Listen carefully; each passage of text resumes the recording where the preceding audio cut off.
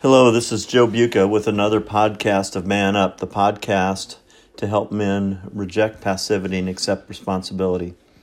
This past week, I was meeting with a client, and he had, I don't know at what point in his life, he had memorized a poem called If by Rudyard Kipling, and he just kind of in a spontaneous way just quoted the poem. I had heard about it before, but never really had considered it and looked at it closely. And I'd like to share it with you all today and make a few comments about it, just how I think it affects. It's a poem about being a man. And it says, if you can keep your head when all about you are losing theirs and blaming it on you, if you can trust yourself when all men doubt you but make allowance for their doubting too, if you can wait and not be tired by waiting, or being lied about, don't deal in lies, or being hated, don't give way to hating, and yet don't look too good nor talk too wise. If you can dream and not make dreams your master, if you can think and not make thoughts your aim, if you can meet with triumph in disaster and treat those two impostors just the same, if you can bear to hear the truth you've spoken, twisted by knaves to make a trap for fools, or watch the things you gave your life to broken, and stoop and build them up with worn-out tools. If you can make one heap of all your winnings and risk it on one turn of pitch and toss, and lose and start again at your beginnings and never breathe a word about your loss. If you can force your heart and nerve and sinew to serve your turn long after they are gone, and so hold on when there is nothing in you except the will which says to them, hold on. If you can talk with crowds and keep your virtue, or walk with kings, nor lose common touch, if neither foes nor loving friends can hurt you, if all men count with you, but none too much, if you can fill the unforgiving minute with 60 seconds worth of distance run, yours is the earth and everything that's in it, and which is more, you'll be a man, my son.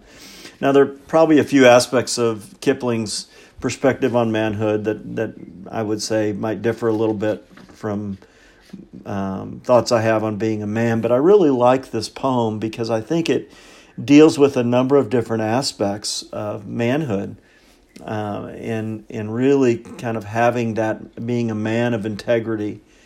First, just in the first section, just facing difficulties, and then learning to be still, learning to not retaliate when lied about, not returning lies, or when being hated, not being hateful, and not trying to look too good or talk too wise to impress others.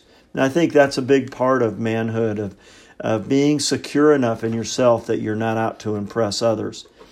He goes on to talk about just handling adversity, both triumph and disaster, he says.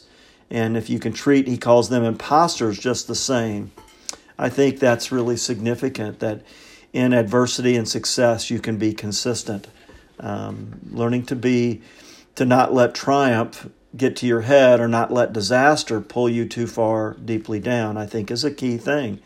And being persevering and being strong in the midst of both when things are good and when things are bad.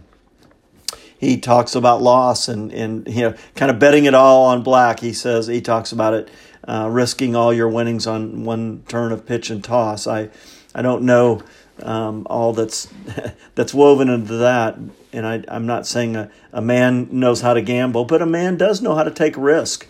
And if you take a risk and you fail, learning how to, as John Maxwell says, fail forward, I think is a key thing.